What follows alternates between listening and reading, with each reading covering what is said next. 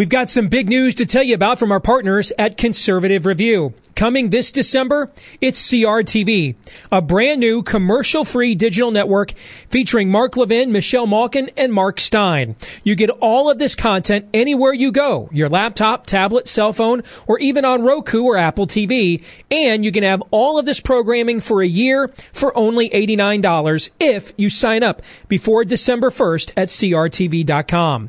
But to get that special price, you've got to use my name at the checkout, DEACE. That's DEACE. So go to CRTV.com and sign up today. Levin, Malkin, Stein, all for $89 a year if you go to CRTV.com today and use the promo code DEACE.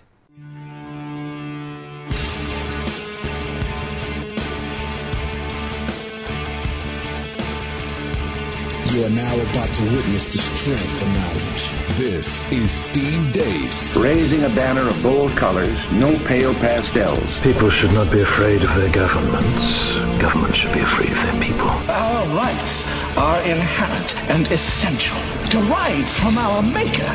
That is liberty. And liberty will reign in America. This is Steve Deace. And good evening. Happy Monday to you. Thanks for tuning in tonight here on the Steve Deace Show. Powered by Conservative Review here on the Salem Radio Network. Don't forget, we love to know what you think about what we think. 3 different ways you can do that. Email us, steve@stevedeace.com. That's DEACE.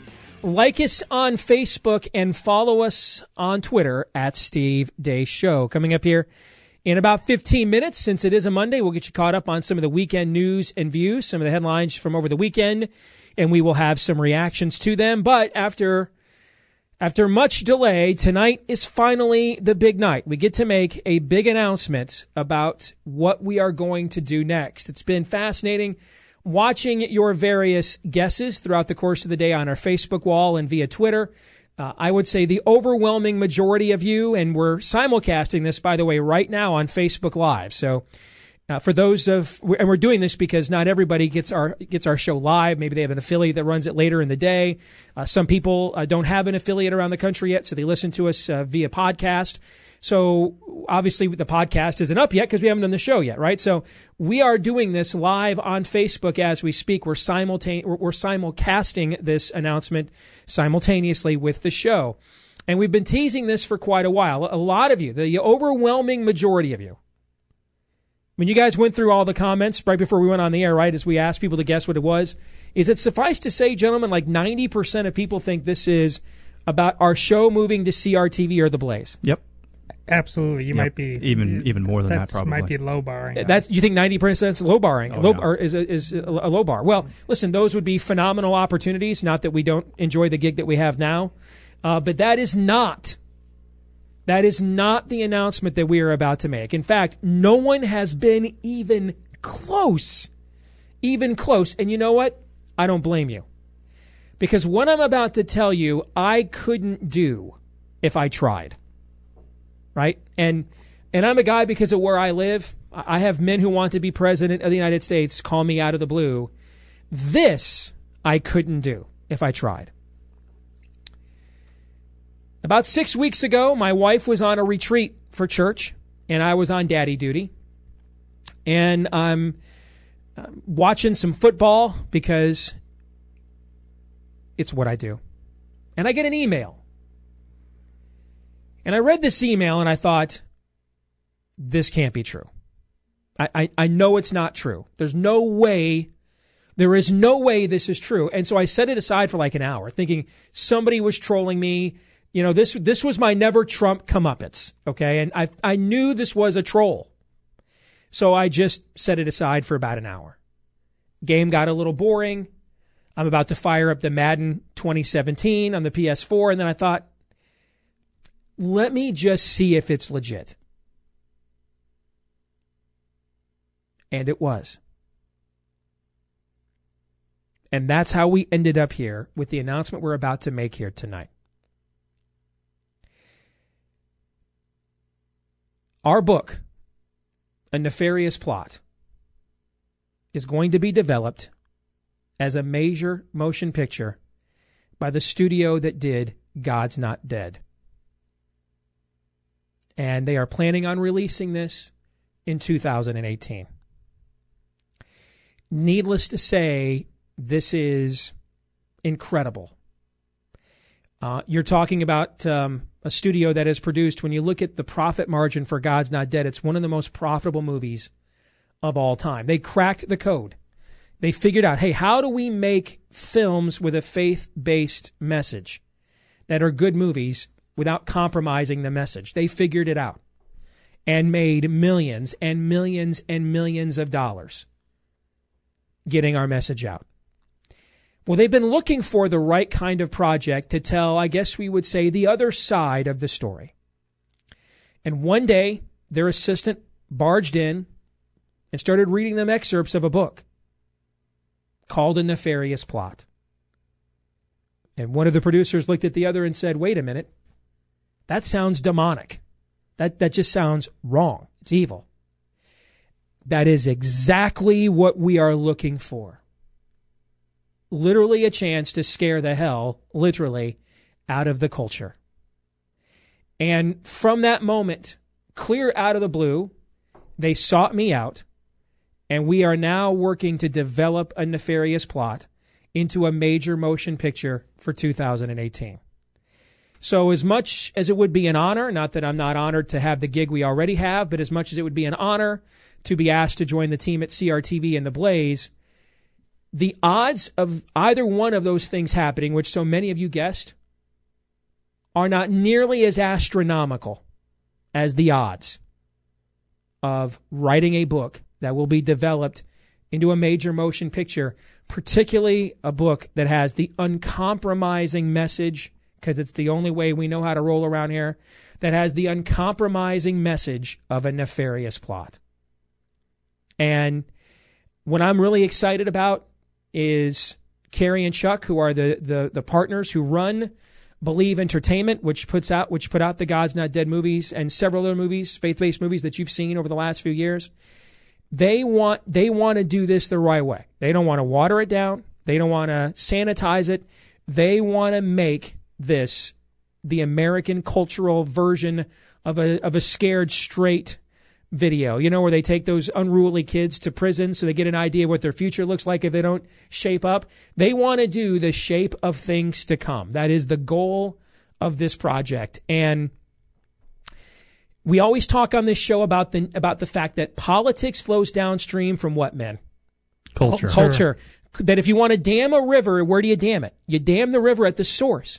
You don't go downstream, you go to the source. The number one source of influence in our culture is not the pulpit anymore. I wish it were. It's not the classroom anymore. I wish it were. Well, I wish it was the classrooms we used to have, but it's not. It's not the dinner table anymore. I wish it were. The number one influence center in our culture is pop culture, where Katy Perry has more Twitter followers and Justin Bieber as well than the president of these United States. So a chance to take our message into the mainstream of pop culture. When we first set out to do this, I said from the beginning, my number one goal is I wanted to do whatever I could do with the talent God gave me and the platforms he provides to play some part in making a biblical worldview mainstream in America again. Well, lo and behold, men, here we are with a chance to make a major motion picture. Your thoughts on tonight's big news? Well, my reaction to your telling me this the first time was somewhat a microcosm of your reaction to that email. There was a stunned silence, but then I remembered some of our earlier conversations when I first read the book and then read it again multiple times. And my mind's eye, ever since I found out this is going to be happening, is thinking of some of the scenes, how they're going to play out, because I know how I was shifting in my seat while reading them in a way that was incredibly uncomfortable. And that's where this needs to go. It needs to come close to driving people mad. Like if it's a successful movie, at points they're going to want to walk out of the theater. Yep. Aaron? This is just insane. It really is. It's amazing news. And if you're familiar with the book, if you've read the book, listening to us tonight, It's like taking gut punch after gut punch after gut punch. I mean, you know the problems our culture faces, you know the problems our country faces, but the way the book lays it out is just one after the other. And it really, I think it will eventually translate extremely well, extraordinarily well to the silver screen. And that is going to be, as you mentioned, Steve, that is one of the biggest areas of pop culture where message can be disseminated, where a message can get out there. And this is very exciting. It's going to be interesting and, as I said, exciting to see how it develops. You go back to when you and I were little kids, Todd, and The Exorcist, which is still the highest grossing horror film of all time, and how it swelled the ranks of attendance at Catholic churches all over the country. It did. Because it literally scared the hell out of people. And I would love to see at least some microcosm or iota of a similar impact where people are confronted, where we as a culture are confronted with the full consequences of the choices we have made, and we come to our senses and realize this is going to require a power higher than ours to rectify, which is the goal of the book. I hope their model is, in many respects, the Passion of the Christ. The visceral nature of that experience, just sitting there buckled in for 2 hours, just an assault on every part of the human animal. Well, that's tonight's big news. We are looking forward to your comments right there on Facebook and on Twitter as we continue with more of the show here in a moment. You're listening to Steve Deace.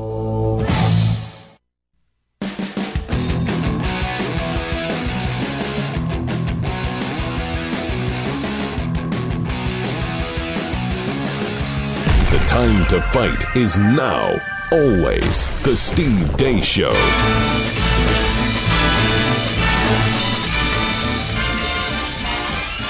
It's the most wonderful time. Indeed it is. Do you know how many daddy cool points I have had at our house for the last few weeks?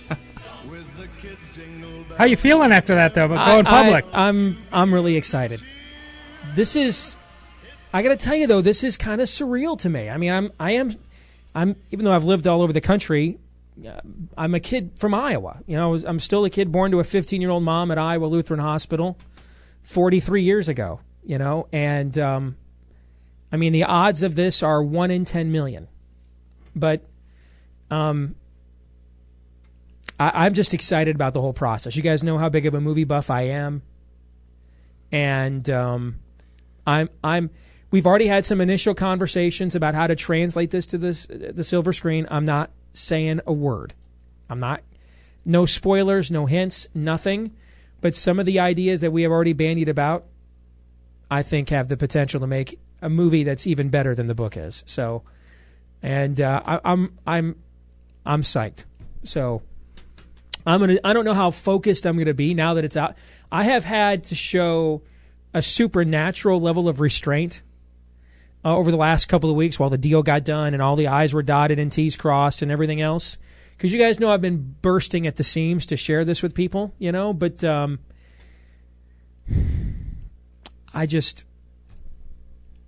it's awesome, man. I don't know what to say. It's just. I mean, we are going to have a Friday show sometime in the future where Mike Woody, our movie reviewer, comes in and we review A Nefarious Plot. No, we're not, because I will be afraid he will hate it and I won't be able to handle that. My feelings will be hurt. So it'll be a Friday when I am not here. Okay. But I am just the way that it went down to this is how you know it's just a total God thing. I mean, an email out of the blue. In fact, these guys did not know me, so they had to they Googled me and found me through Conservative Review. And so that's one of the reasons why I didn't buy it initially, is the initial email I received was a contact form from Conservative Review. Like any listener can email us if they don't know steve@stevedeace.com, so they go to Conservative Review, look us up, and they can give us some. So it came through the feedback form at CR. That was the initial email. You know, I'm like, come on, this is some kind of never Trump troll, and I got it coming. I kind of laughed because I thought, you know what? If this is going to be my never Trump comeuppance, I'm going to get off a lot easier than some of these other people are. I will take my 40 lashes. Ha ha ha! You got me. Move on. Not knowing that this was all legit. And so this is where you just know, I've often said that God's will is not easy, but it is simple. It is simple to know God's will. He wrote it all down for us, right? And I found in my life when I am doing what God has called me to do, things just sort of happen. That the more I feel like I have to force the pieces, the more that tells me after a while that it should be less complicated. God's will is simple. It's not easy. We live in a fallen world. We ourselves are fallen. It is not easy to do what God has called us to do. But it is simple. We all kind of know what God's law is, right? We know we shouldn't lie, we shouldn't steal, we shouldn't cheat. We know this. It's simple. Now, is it easy not doing those things? No. It is not easy not doing those things. But it is simple to know what those things are. And so the way that this just all has happened, without any pushing or prodding that I've had to do on any level, that is where, the hair on the back of your neck stands up. And these are the moments in your life, like I've told that story on the air before about that time I came back from that speaking engagement, and this was like the first real test of my new identity, because I used to be really mean to Amy if we had money problems or she screwed up the checkbook, and she made an error, and we were short in the checking account, and they had paid me to speak to this church, this men's ministry at this church, and I pulled out the money. It was the exact amount of money that we were short of the bank, and that story is now 13 years old, and every time it makes the hair on the back of my neck stand up. It's one of those moments that just sustains you when you start to feel like things aren't working, that you're, you know what I'm saying? I think this is going to be one of those kinds of moments. Well, you only put God in a box at your own peril. And let that be a lesson going forward for every segment of this show, almost all of which we won't be talking about this movie. Stop with the yeah buts. I don't know what we're going to be talking about when we're done right here in this next segment or the rest of the show, but starting right now, don't put God in a box. Follow through. We're going to be talking about politics. We're going to be talking about culture, movies, sports, and anyways. But at the end of the day, fear God, tell the truth, make money.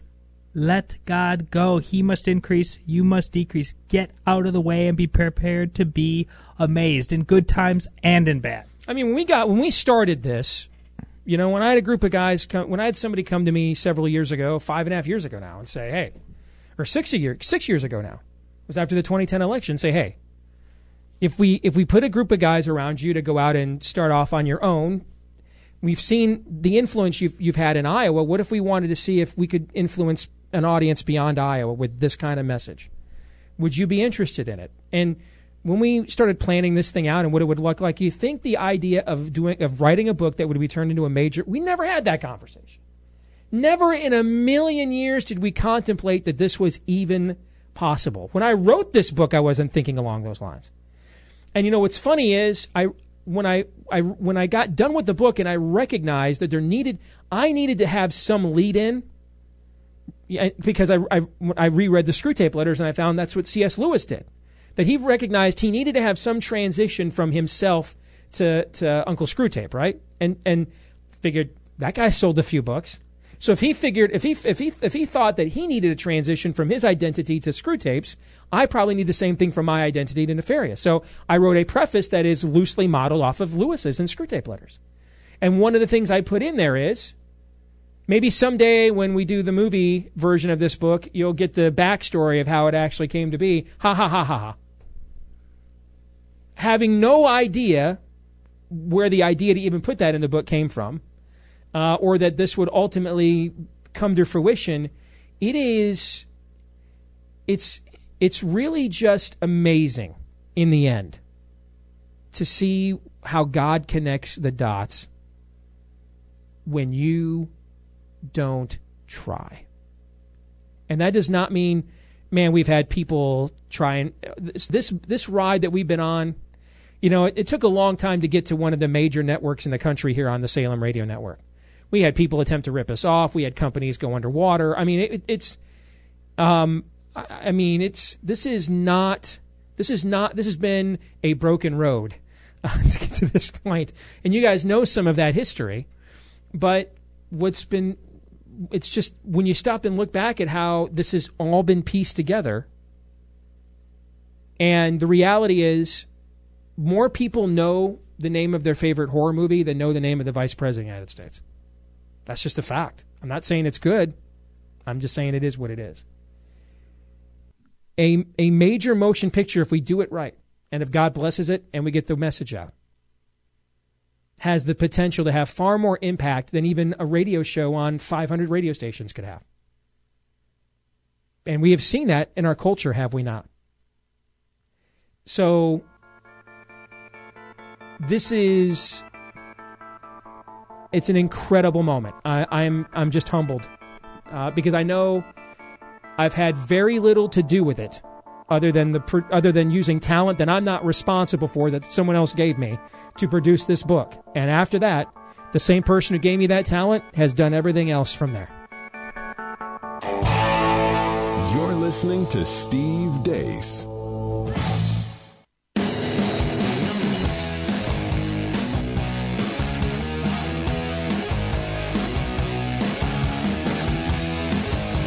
How about we try that whole life, liberty, and the pursuit of happiness thing again? This is Steve Deace. I'm dreaming of a white Christmas. All right, should we do some work? Do you think we've given each other enough helmet stickers around here? Have we self-congratulated enough, do you think? All I heard was glory going to God, but there's a Jesus juke. I was just going to say, I just got Jesus juked. Well done. All right, let's get to some weekend news and views. Aaron's got those headlines, beginning with today's big cabinet announcement, Aaron. That is correct. Ben Carson, who took Donald Trump on a tour of blighted neighborhoods in Detroit during the presidential campaign, including his boyhood home, has been chosen by the president-elect to oversee one of the government's main efforts to lift American cities, as he's been appointed as Secretary of the Department of Housing and Urban Development. Trump said in a statement Monday morning, Ben Carson has a brilliant mind and is passionate about strengthening communities and families within these communities. We have talked at length about my urban renewal agenda and our message of economic revival, very much including our inner cities. Ben shares my optimism about the future of our country and is part of ensuring that this is a presidency representing all Americans. With no experience in government or running a large bureaucracy, Mr. Carson, who's 65 years old, has publicly waffled over whether he'll join the administration. He will oversee an agency with $47 billion in its budget, bringing to the job of philosophical opposition to government programs that encourage what he calls dependency and social engineering. I don't do this on purpose. I mean, I really don't, okay? Have we ever done any kind of show planning meeting? First of all, have we ever done any kind of show planning meeting? What's that? Exactly. So, have we ever done one that we've never done? Where I said, guys, how do we take the opposite take on this from everybody else? Have you ever done that? How do we be that contrarian? Yeah, I don't want to be that person, but I will. I hate to say it, but I have a totally different read on this than most other people do. I actually think, well, first of all, he doesn't have the classic experience or qualifications for the job, but he didn't for the presidency either. It's also a government bureaucracy that should not exist. So I'm not entirely sure that we want someone that does have the classic qualifications to run a department that we all agree shouldn't exist in the first place. But tell me, listen, I have my differences with how Ben Carson handled himself as a candidate, and I don't take a word of it back. I mean, this whole fake candidacy was making scam packs and book signings great again. Okay? How old is he, though? 65. 65.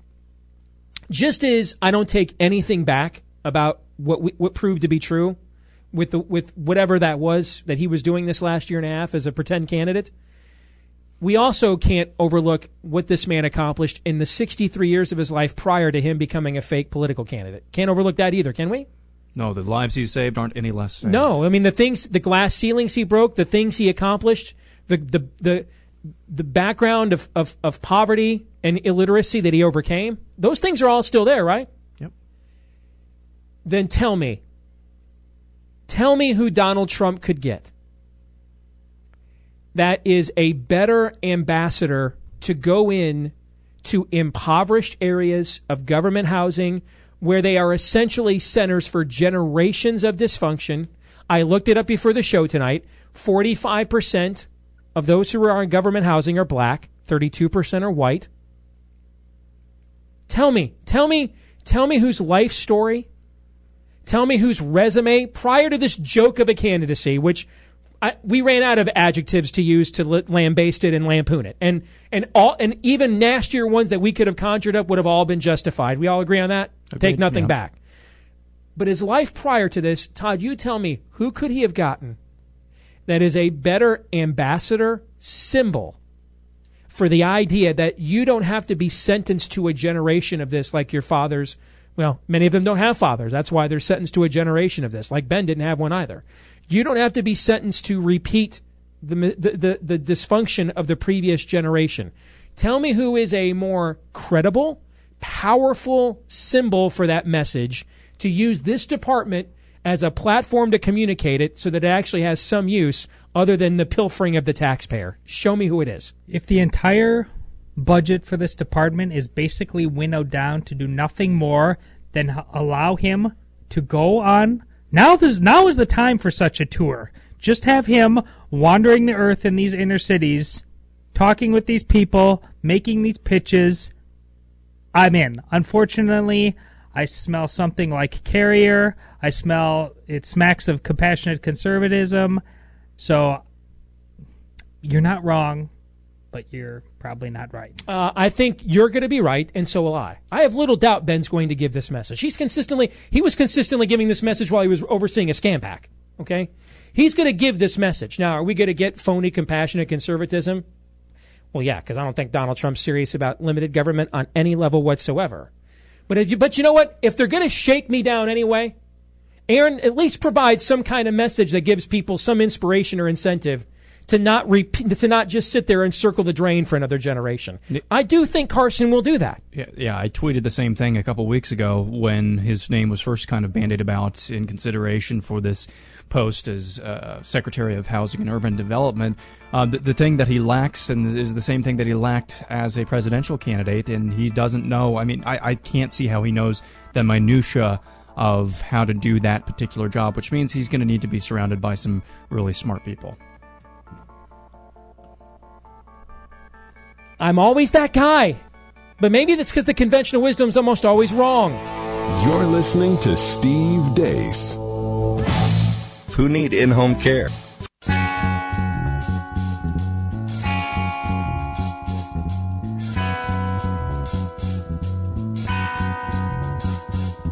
Letting the lion out of its cage.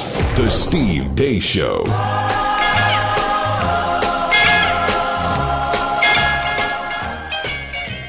You know, it's a few Christmas carols when you hear them remind you, and the versions of them specifically remind you of your childhood.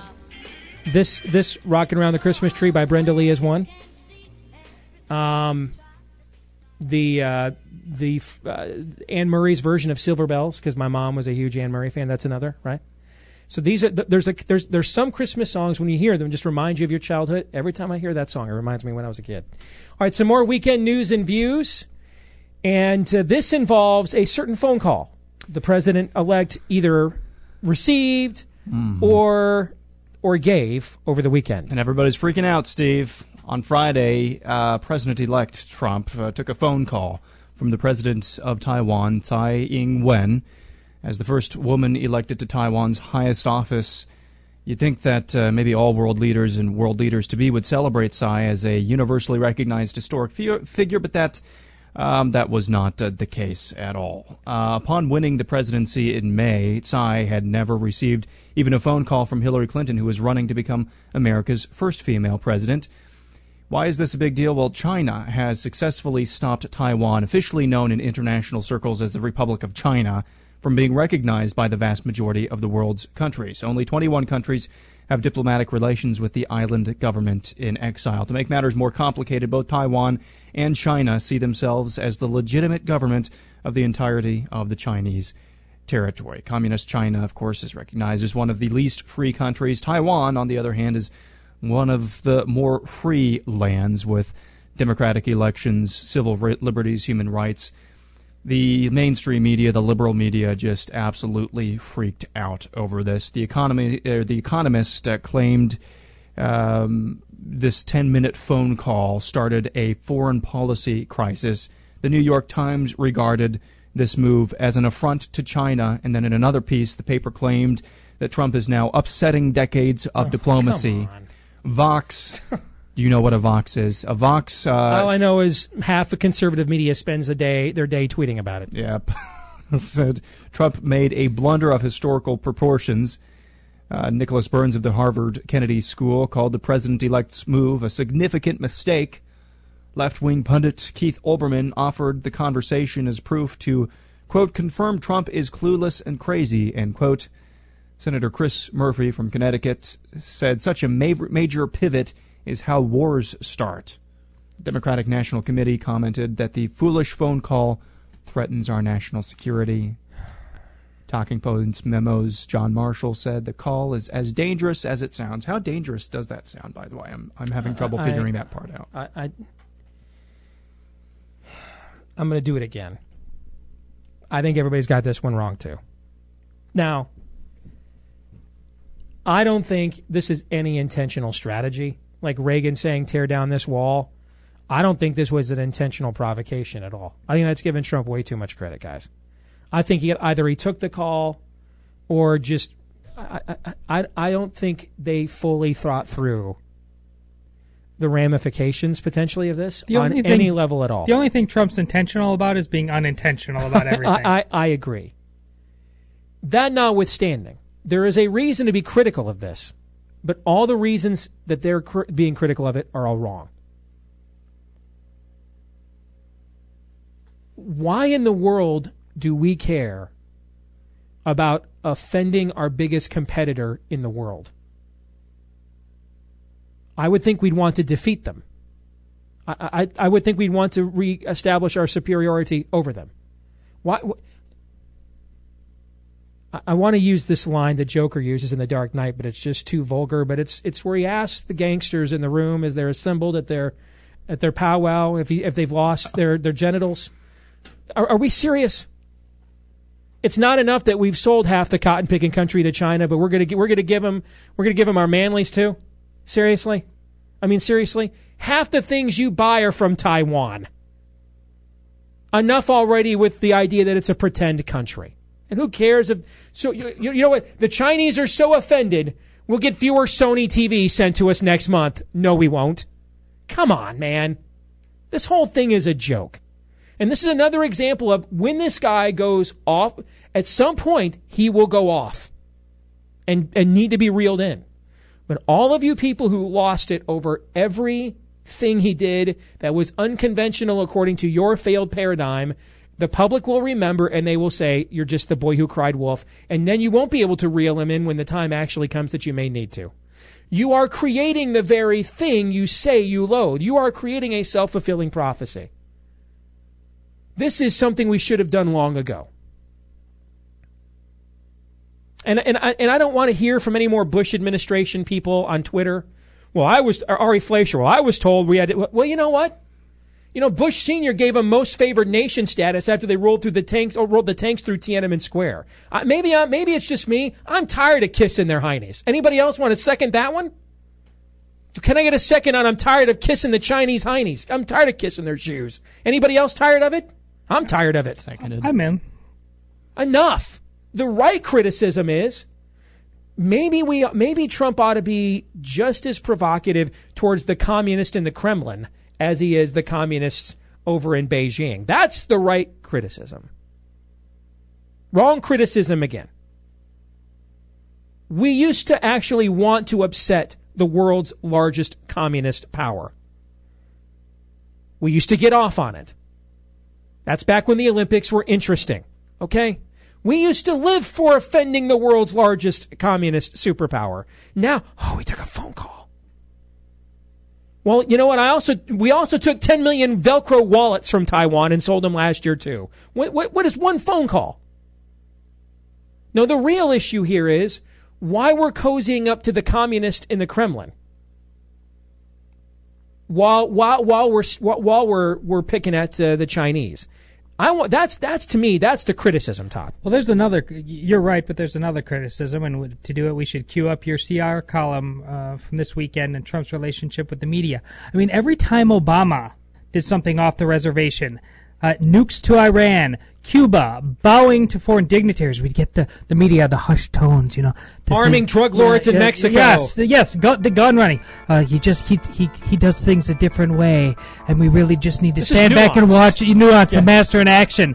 But Trump does something different. Oh, her hair's on fire. You're a joke, press, an absolute joke. Couldn't have said it better myself.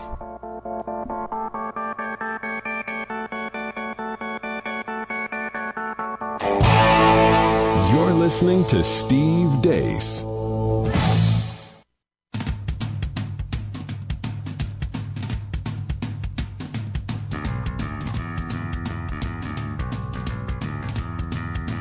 Liberty has not been tried and found wanting. It has been found difficult and not tried.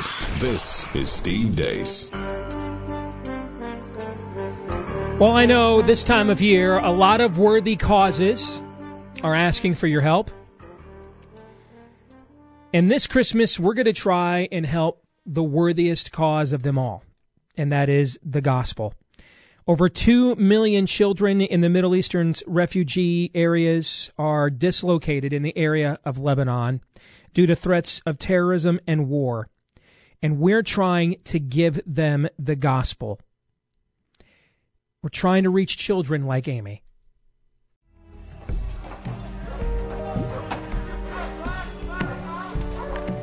You would be hard-pressed to find refugees in Lebanon who have not experienced terrible loss. And it's the children who have suffered the most. Fleeing the terror of war, many have lost one or both of their parents. For Amy, it was her uncle, killed as he tried to flee Syria. Her wounded father is no longer capable of working or supporting the family. Heart for Lebanon met Amy in a refugee camp. Desperate for help and in great need, she was invited to attend the Hope Center in the Bekaa Valley. And that's where her life-changing transformation began. The school that I used to attend was not treating us well because we are refugee children. But I thank God for this school because it is drawing me closer to God and is teaching me about Him. The tens of thousands of refugee families in Lebanon are considered outcasts. 52% of all refugees are under the age of 18, and most have been out of school for several years. These kids, roaming the tent cities in despair, are targeted by radicals, exploited and recruited by criminal gangs for terrorist groups and sex trafficking, unless we help. Your gift of $98 brings the gospel to 18 of these kids, and at the Hope Center, Heart for Lebanon welcomes them to be part of a genuine faith community. We must rescue these children for Christ before someone else captures them for evil. Please, be as generous as you can. I love the Hope Center because it has introduced me to Jesus.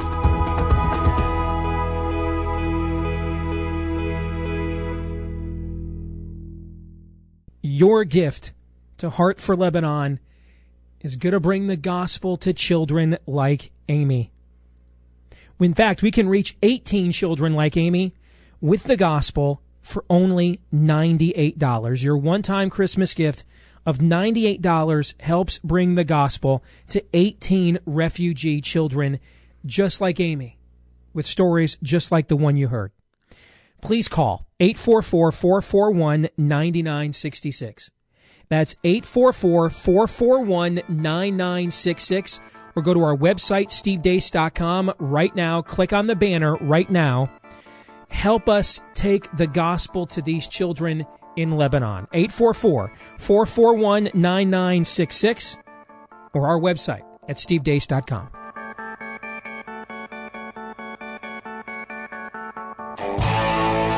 You're listening to Steve Deace.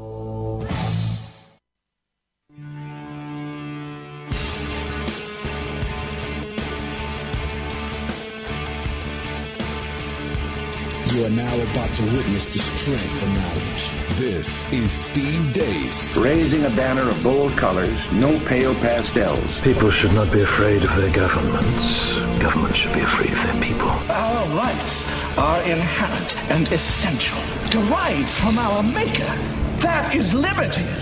And liberty will reign in America. This is Steve Deace. And we're back with Hour 2 of the Steve Deace Show, powered by Conservative Review on the Salem Radio Network. Want to let you know, for our Theo nerds out there, Joni Eareckson Tada is going to join us in hour number 3 tonight, and we're going to talk about suffering. Everybody's favorite topic. But how do we find meaning in a world that will cause us to suffer? Sometimes because of things we've done, and it's deserved. Sometimes just because that is the way of things in a fallen world, and it is not deserved. So how do we find meaning in those situations? Joni Eareckson Tada will join us in hour 3 to discuss. Bob Vander Plaats is here for hour 2. We'll get to him in just a moment. First, I want to remind you, we love to know what you think about what we think, so you can email us. Steve@stevedeace.com. That's DEACE. Like us on Facebook. Follow us on Twitter at Steve Deace Show. Also, if you missed it at the top of the program tonight, the big announcement was made to open the program. The video of that is on our Facebook wall, as well as a article from Conservative Review about tonight's big news, which is our book, A Nefarious Plot, is set to become a major motion picture to be produced by the studio that has done several successful movies, but the one that you're going to probably know the most about most recently is God's Not Dead, which is one of the most profitable films in Hollywood history. And this is going to be one of their next projects for a 2018 release. So, Bob, your take on tonight's big news. First of all, congratulations. I'm excited for it. Thank you. A Nefarious Plot, I remember when you shared the manuscript with me, and then seeing it again in the book form and seeing what's happened there. And now, as you mentioned in the first hour, this is only God. I know he's given you the talent and all that, and I know you've given all credit to him.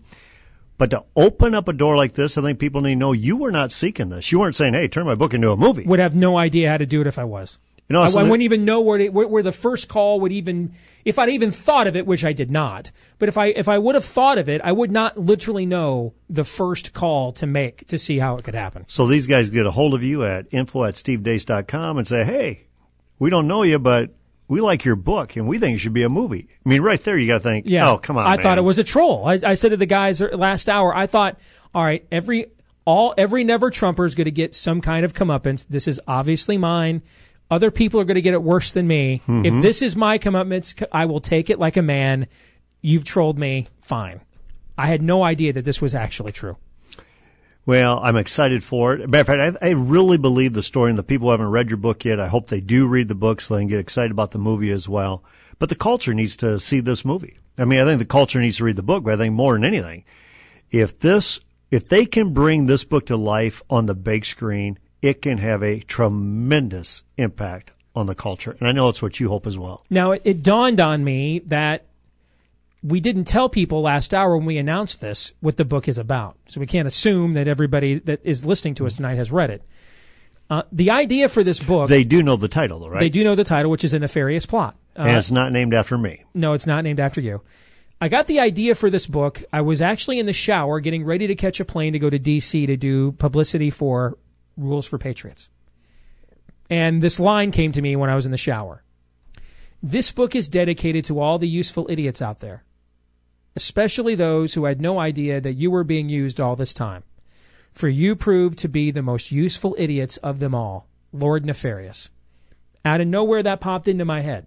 And that should be concerning right there, that popped into your head. It did. I'm just sitting there. I mean, I'm sitting there waiting for the cream rinse to, work for a minute. And that pops into my head. And that was the mustard seed that this book came from. And so I'm sitting in a hotel in Washington, D.C. I just done a bunch of publicity. So give the timeline. How long ago was that? This was April of 2014. And I'm sitting in a hotel in D.C. I just done some publicity. In fact, what also went on during this trip was the first time I had a serious meeting with Ted Cruz's people about the potential of him running for president, because several other candidates had already approached me and asked me about running, and it was here in D.C. with Chip Roy and Jason Johnson and John Drogan, sort of his brain trust, that we discussed it for the first time. So I just got done actually doing Levin's show to promote Rules for Patriots. That was my last publicity thing that night. And I had a bunch of hours alone by myself in a hotel room, which for a married guy can, in a den of iniquity, can be a lot of trouble. So I figured I could come up with something to occupy my time. Mm-hmm. So maybe this is a new book. And so I started writing the introduction to the book, which is largely what was written that weekend, or that week, is what is still in the book today. That was the first thing I wrote. I spent several hours that night before I crashed in the hotel writing this introduction about what this would be. And the idea was that Lord Nefarious is a demon general from hell who was tasked by the devil well over a century ago with the destruction of America. And he is so confident that his plan has been successful, that it is irreversible, that in order to prove to his master, the devil, that he has fulfilled his mission, he's going to publish it all in a book. He's going to tell exactly how he did it, who he did it with, and who he did it to. Names, real history. You've read it, so you guys know there's real history in here. Real philosophy, real contemporary and historical political names are in here, and he connects every dot. Literally, here's how I did it. Here are the philosophies I created, I corrupted, I co-opted, and the fact that he will publish it openly in a book, and we will ignore it or think it is conspiracy or think it's self-parody. That we'll be too numbed to take it at face value. This is Nefarious dancing in the end zone. Yes, he's spiking the ball, as my wife likes to put it, yes. Mm-hmm. And it took a long time to write this book. Because of, the schedule I keep and the team we have, we can produce a lot of content around here pretty quickly. I wrote Rules for Patriots in 28 days. But this book took a year, or well over a year, to write. And the reason why, even though it's a shorter book, a little bit shorter than Rules, I found myself identifying with this character too much, and it freaked me out. I had to walk away. I mean, I found myself sort of cheering Nefarious on, recognizing that that's not the desired response, and his shoes at times were too easy for me to slip into. And it's that when you dance with the devil don't change, he changes you kind of thing. So I had to walk away. Sometimes for weeks or months, I didn't write a word, just to sort of hit Control-Alt-Delete. To take a shower. Yeah, take a Silkwood shower, right? And then there was a big debate for many months about, and this went on for several months actually, about how to end the book.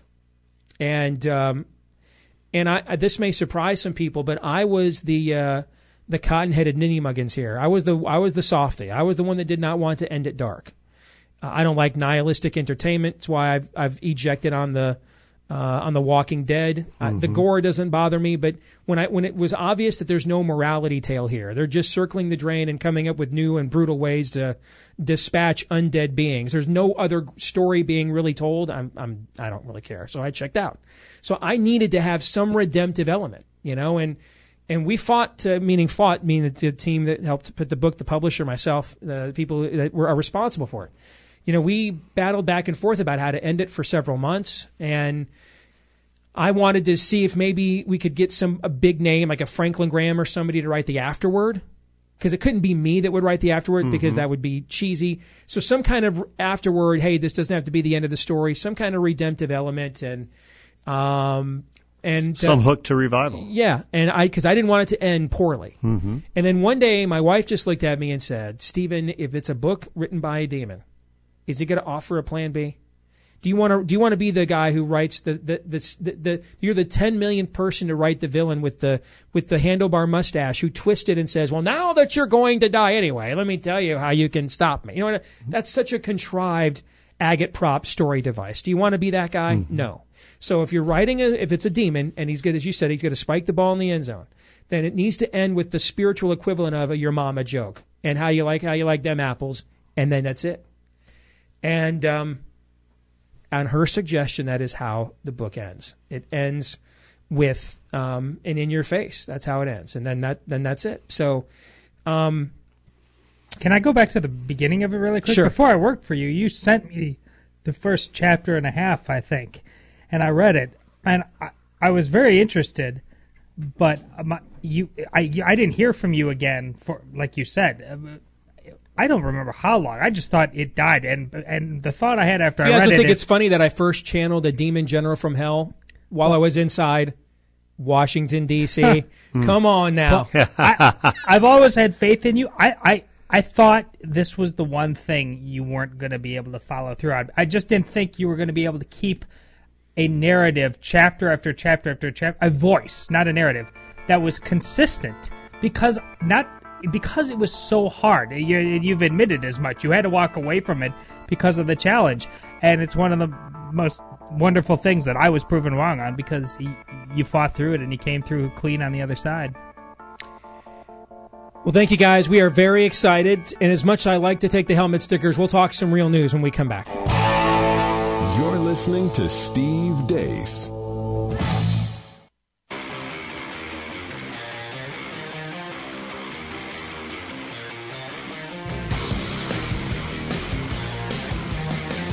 Where the Spirit of the Lord is, there is liberty. The Steve Deace Show.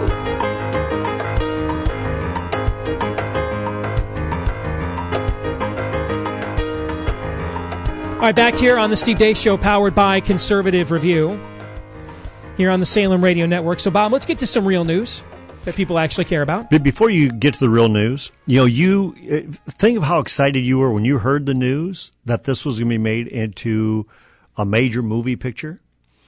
The next guest that you're going to have on, Hour 3, that's how excited I was when Joni Eareckson Tada agreed to write the foreword for my first book, Light from Lucas.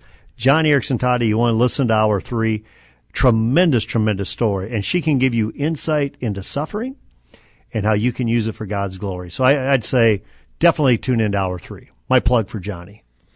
Well, you're talking about a woman that has been one of the inspirational figures of her generation. So that is some well-deserving praise for sure. Let's talk today's big cabinet appointment news. Ben Carson is the head of HUD. Now, we were talking about this last hour. I really don't try on purpose to have a contrarian view to most people. I really don't. Like, we don't have any pre-show meetings on this show, let alone like planning out how to have a different. We don't. Like, my wife got on me when I got home the other night. How come you didn't tell me Max Lucado was going to be on? Because I didn't know until I showed up here an hour and a half before the show started that Max Lucado was going to be on. Right? Because, like, literally once a month we may talk before the show. That's just how we roll. We like to make things as spontaneous as possible. And that being said, I think the conventional wisdom about this appointment today, while it is deserved, it's misplaced. The idea that he's not qualified for the position, that's not even a debatable point. He's not. And the spin that he's the only HUD secretary that ever lived in public housing. Well, Carson's best friend Armstrong Williams said today that's actually not true. He never lived in public housing. So I don't know. Sometimes I have a hard time figuring out if Armstrong Williams is trying to help Ben Carson or not. That seems like a strange friendship. All right, remember, everybody thinks Carson is who said this, but it was actually Armstrong Williams who said about a month ago that Carson would not take a cabinet appointment because he doesn't think he's qualified to run a department. Remember that? I do remember that. It was actually Armstrong Williams that said that, not Carson. But that notwithstanding, I kind of like having people in charge of departments that shouldn't exist of the government that aren't qualified. They might be less inclined to want to actually spend my money with them. But I think we're looking at this wrong because I think we're only seeing this appointment through the prism of the absolute joke Ben Carson was for the last year and a half, as pretending to be a politician. And his campaign was a scam pack, and we saw it in Iowa. They weren't really campaigning. The biggest lie of this last campaign was Cruz stole the Iowa caucuses for him. That's all a scam, all a lie. But if we're going to be very critical, and I think all deserved in my view, I don't know what you think, but I think it's all deserved. If we're going to be very critical of the scam pack that was his pretend political campaign for the last 2 years, well, you can't just look at that man's life in that context either. He lived a life for 63 years prior to becoming a fake politician. And in those 63 years, he was a Joni Eareckson Tada level inspirational figure to millions of people around the world. He sure was. And one of the ways he was an inspirational figure was that he overcame fatherlessness, he overcame illiteracy, overcame poverty to become arguably the greatest neurosurgeon of his age, one of the greatest the world's ever produced, no doubt. Who better to use the platform of HUD, where 45% of the people in government housing are black, 32% are white. The vast majority of them are at or underneath the poverty line. Who better to use that department as a platform to go in as because remember, this was the reason people were excited about him as a candidate in the first place. Because his life story is a symbol of the very things we as conservatives are trying to conserve that make America exceptional. And even when he was running his campaign was a scam pack, when he was getting paid six figures to give his speeches, this was the message he was actually giving. Why would we not want a HUD secretary giving that message? Who's going to be invited to all these inner city and all these poverty programs and all these inner city programs and banquets all over the country because he's the head of this cabinet? Don't we want him giving that message? I think that we on the right, who have very legitimate qualms and concerns and criticisms of Trump, and one of which we'll get to with Ivanka and Al Gore here in a few minutes, but we can't become like the liberal media here, where we're so critical of things that aren't worthy of being critical of. Then when the time comes later on that we need to pull the reins and say, hey, he can't do this, that we've lost our minds on trivial things or misguided things up until this point, that nobody listens to us. Of course, Ben Carson's not qualified. Most of the people that are technically qualified for HUD are Marxist we wouldn't want to give the position to anyway. The reason you'd want him in that position is it's one heck of a bully pulpit to go to urban America and say, you don't have to do this for another generation. My life story proves America can provide a better way. Why would we not cheer that on? We should cheer it on. As a matter of fact, I think this whole idea about is he qualified, isn't he qualified, look at where HUD has gone with leadership that is quote-unquote qualified. It has done nothing. So I think the beauty about bringing a guy like Ben Carson into being Secretary of HUD is he doesn't know what he doesn't know.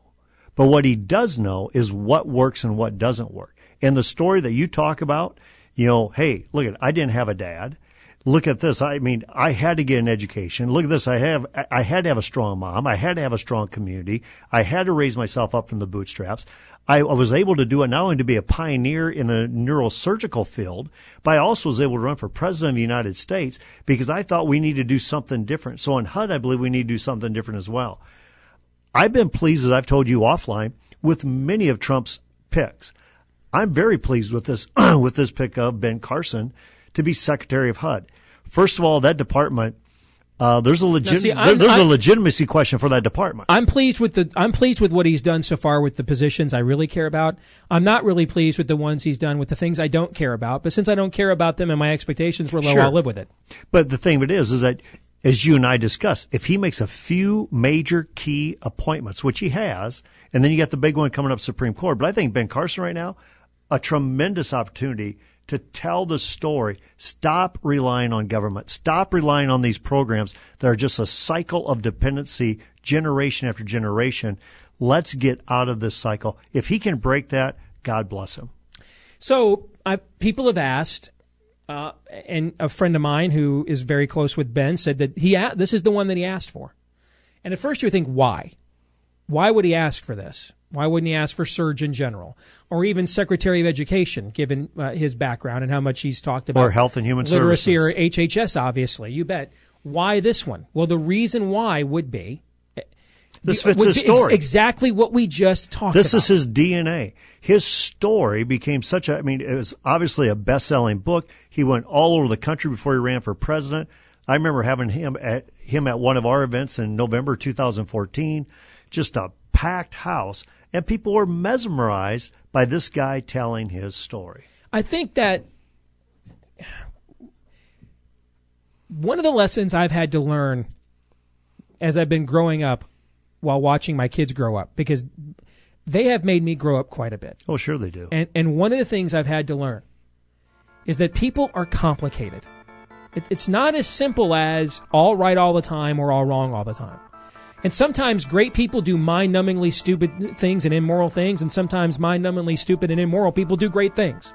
There is no question Ben Carson's campaign was the worst scam pack I've ever seen till Jill Stein's fake recount.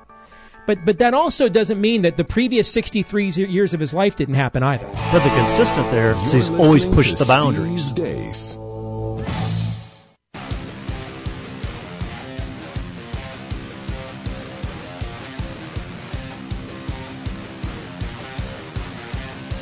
Breathe the free air while you still can. The Steve Day Show.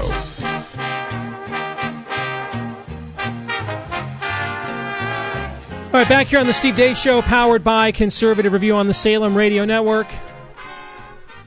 All right, so while I'm skeptical of the conventional wisdom, Bob Vander Plaats, on Ben Carson for HUD for reasons I just articulated, on this next point, I think the conventional wisdom has it all right. Can you give me any valid reasons why Donald and Ivanka Trump would have an inconvenient meeting to talk fake junk science global warming with Al Gore at Trump Tower? No, I don't. That one baffles me as well. But there's no doubt that Ivanka, she definitely embraces the global warming. And we know that Ivanka has a lot of influence on Mr. Trump as well. And so that they would have a meeting with Al Gore on global. This one just kind of baffles me. It just doesn't fit. Even with the people that he surrounded himself with, the Kellyanne Conways, the Steve Bannons, the David Bozzies, the others that are around, it just doesn't fit.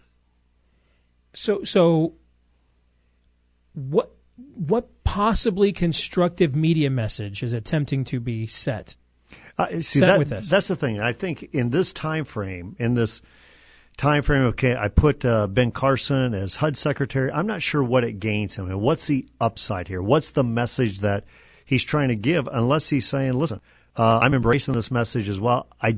But I just don't see it. And so quite frankly, I don't know what to think about it. I think he likes the optics of Al Gore coming into his building, just like he likes with Mitt Romney coming into his building. There's no doubt it's a part of that. But here's the thing is that Al Gore, everybody knows, the playing field is different. Al Gore is not looking to be a cabinet picker, a cabinet secretary. The guy was vice president. The guy was close to being president of the United States. This is one thing, and this is, I'm coming in with my agenda to you, the president-elect Donald Trump. So I think, I agree with you, Todd, but I think the optics are different. From Mitt Romney wanting to have a job to Al Gore wanting to push an agenda. Is it possible, now my experience with Donald Trump, albeit it's well over a year old now, yours is more recent than mine. My previous experience with Donald Trump is that while he is calculating, not this far in advance calculating. Okay, so is it possible this was done so that when he makes somebody like Myron Ebell at the American Enterprise Institute, head of EPA, who's who the global warming jihadists hate Myron's guts for all the right reasons, that Trump can turn around and say, well, we had Gore up here. I listened to his pitch and everything else, so he can say that he listened, that he gave him an audience. Do you think it's possible that they are that kind of calculating? I don't know. This guy obviously... Or am I giving them too much credit? Well, I don't know if you're giving him too much credit. All throughout the campaign, he gave himself a lot of credit. We all agree he gave himself a lot of credit. Well, but he gave himself a lot of credit about he was the master of the art of the deal. And the art of the deal is a thing that he is going to go by. So what this goes into play in regards to another play I've got coming here a little bit later, I don't know. This one just completely baffled me. What deal? I didn't see it coming, and I'm not sure what the upside of it is. What deal do you cut with a zealot from the other side's worldview? What deal is to be cut? I don't know. And I'm not sure what it does to help you going into your first 100 days of the administration. I can't believe this is part of the first 100-day agenda that you want to push. So help us game plan this out. You're Mike Pence and Ken Blackwell from Family Research Council, who are running the transition team. And by the way, I love both those guys. I have my thoughts on Mike Pence, but I like Ken Blackwell a lot. But you get a text, somebody says, hey, Al Gore's here to meet Ivanka and Donald on global warming. And I've got a couple questions. Your reaction to that is, your Steve Bannon, your reaction to that is what? Well, that's what I'm saying. When you take a look at the team, or even Reince Priebus, this is even an issue most rhinos even get this issue, right? The transition team, the chief of staff, the advisor of Bannon or whatever it might be, or chief strategist of Bannon. I think a lot of people have questions on this deal. And I just don't know. I wish I had a good answer for you, Steve, about this is the way I think the play is. I don't know what the play is. So he might be the master of the art of the office. I don't see a play here. You think Todd's right that his ego just likes having these luminaries with big names, essentially making a Hajj to Trump Tower? Well, there's no doubt. I think he likes to have the people with big names coming into Trump Tower and everybody seeing them coming into Trump Tower. I just think this one's different. Ivanka says today she is, quote, Gore says that Ivanka told him she is, quote, very committed to sensible climate change legislation. What is that? What's sensible? I don't know. And that's the other thing. I think there's more questions. If I'm Mike Pence, if I'm Ken Blackwell, if I'm any one of those people, those are the questions I'd be asking. What are we talking about? Sensible climate change. We're still trying to get the people in the right places, and then let's determine strategy. More with Bob Vander Plaats in a moment.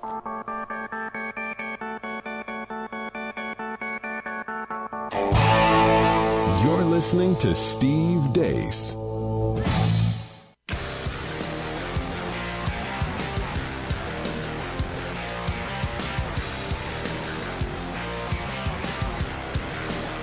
Lock and load. This is Steve Deace.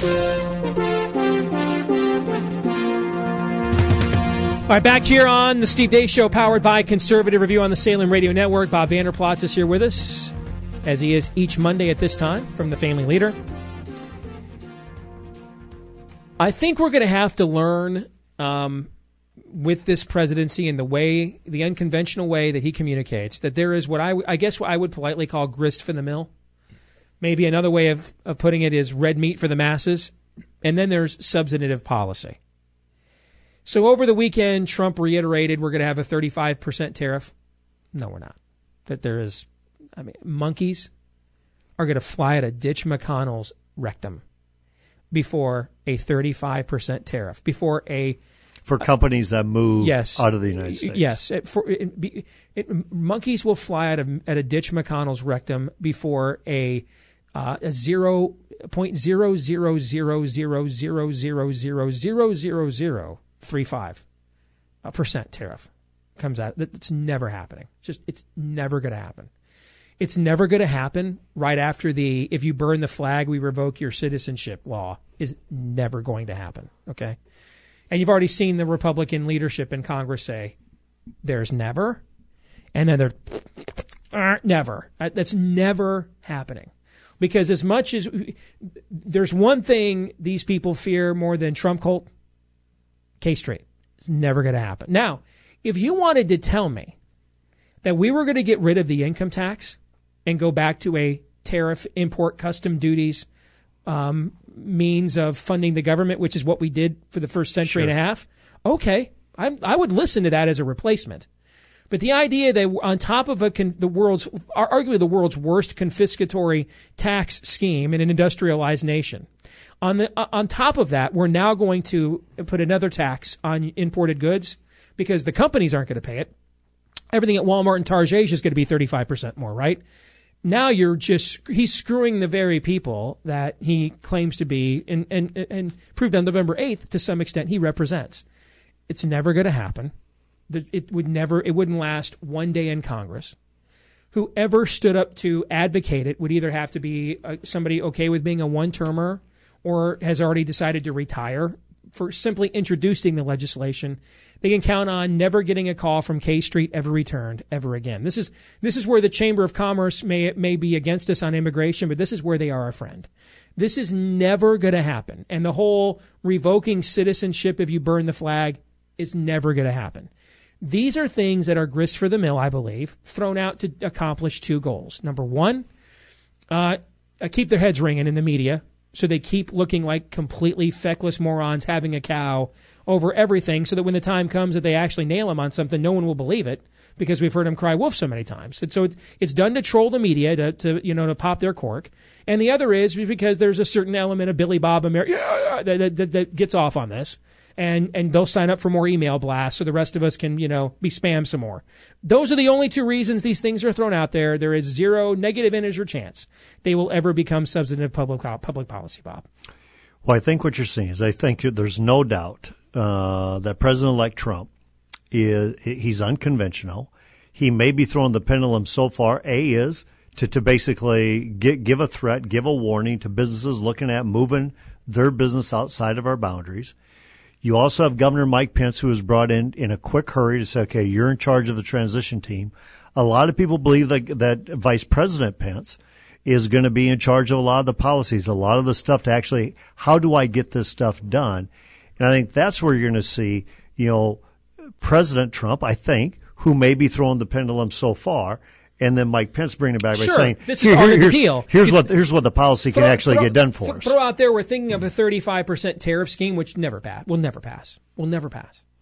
There's a better chance that Ditch McConnell's Senate would recognize me as America's best talk show host in a proclamation, and they're going to pass a 35% tariff scheme. Never. But if you throw that out there, all of a sudden when you come in and use some crony capitalist deal with carrier, whoever the next carrier is, it seems more reasonable because you moved the Overton window. At least so we far. Didn't do a 35% That's exactly tariff. right. Now that's classic art of the deal. At least we didn't deport citizens who burned the flag and the First Amendment's still intact. Sure. That's the kind of stuff where I can see Trump saying, okay, look, if it were up to me, this is what I would do. Exactly. And then when Pence comes and says, this is the best we can do, then, he can go on and say, you know what, I'd rather do this, but if this is the best we can do, this is the best we can do. Don't you think, though, and I've been saying this since after the election, and it's clear very few people are taking my advice.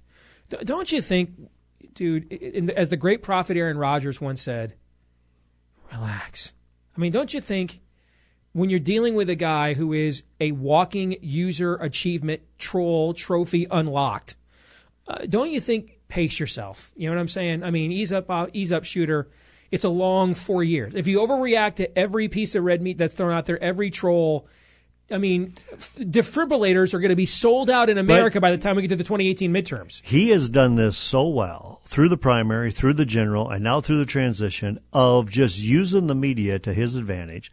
The media is like the dependency is. I need him to say something today, so like a junkie I can overreact, and he understands this. He knows this.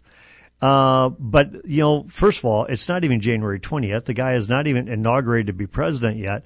Let's see what he does when it comes to the time of governing.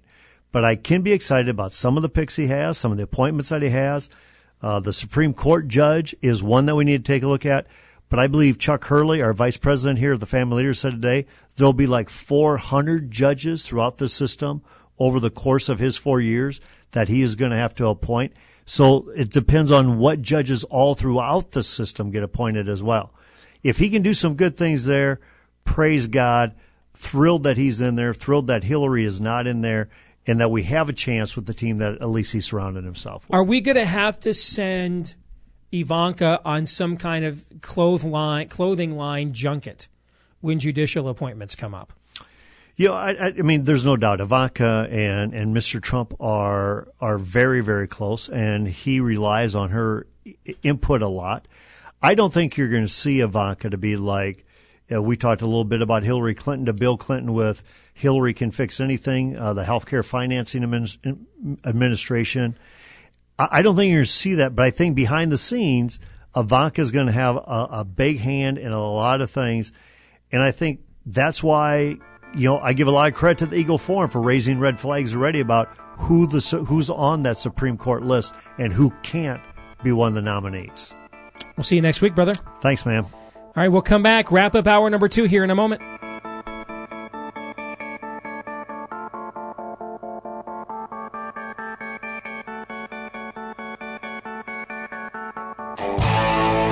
You're listening to Steve Deace.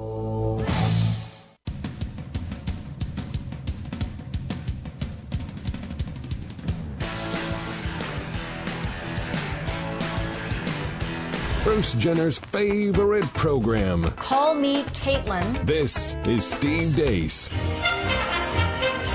Well, there's been a lot of discussion and debate throughout the course of this year about how to handle the refugee crisis in the Middle East. Let's face it, we're dealing with a lot of adults who could be potential security risks, and our friends in Europe have been going through the tragic consequences of this process throughout the course of this year. But that doesn't mean, even though there's legitimate concerns about how many of these people we can import, that doesn't mean there's a lot of children that still aren't caught in the crossfire of war and terrorism. And we have a chance right now to help children just like Ellen. Ellen was depressed, angry, and living in despair, a long way from the home she loved. بالأول كان في استقرار وأمان بسوريا. At first, we had stability in Syria. But after the war started, I lived in fear every day for myself and my family.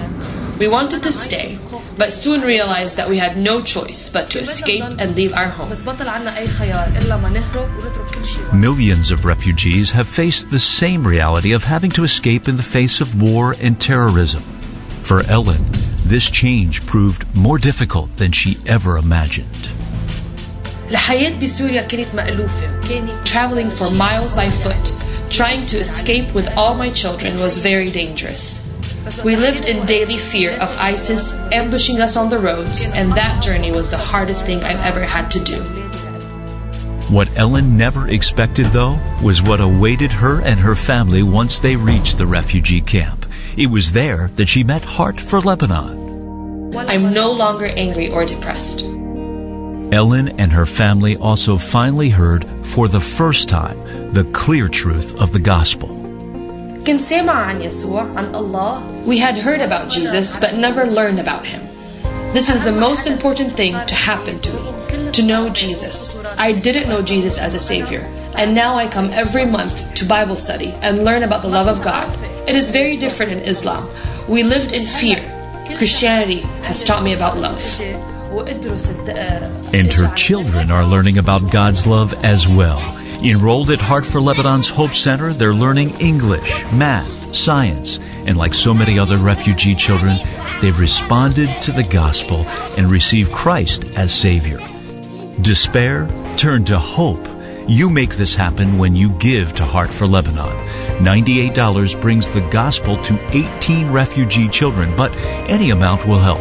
And please know this, when you give, lives are changed, and entire communities of faith rise up out of the desert. Thanks for being as generous as you can. We can help Ellen right where she is. We can take the gospel to her through Heart for Lebanon. 844-441-9966, 844-441-9966, or just go to my website at stevedeace.com, click on the banner to take the gospel to children like Ellen in Lebanon right now.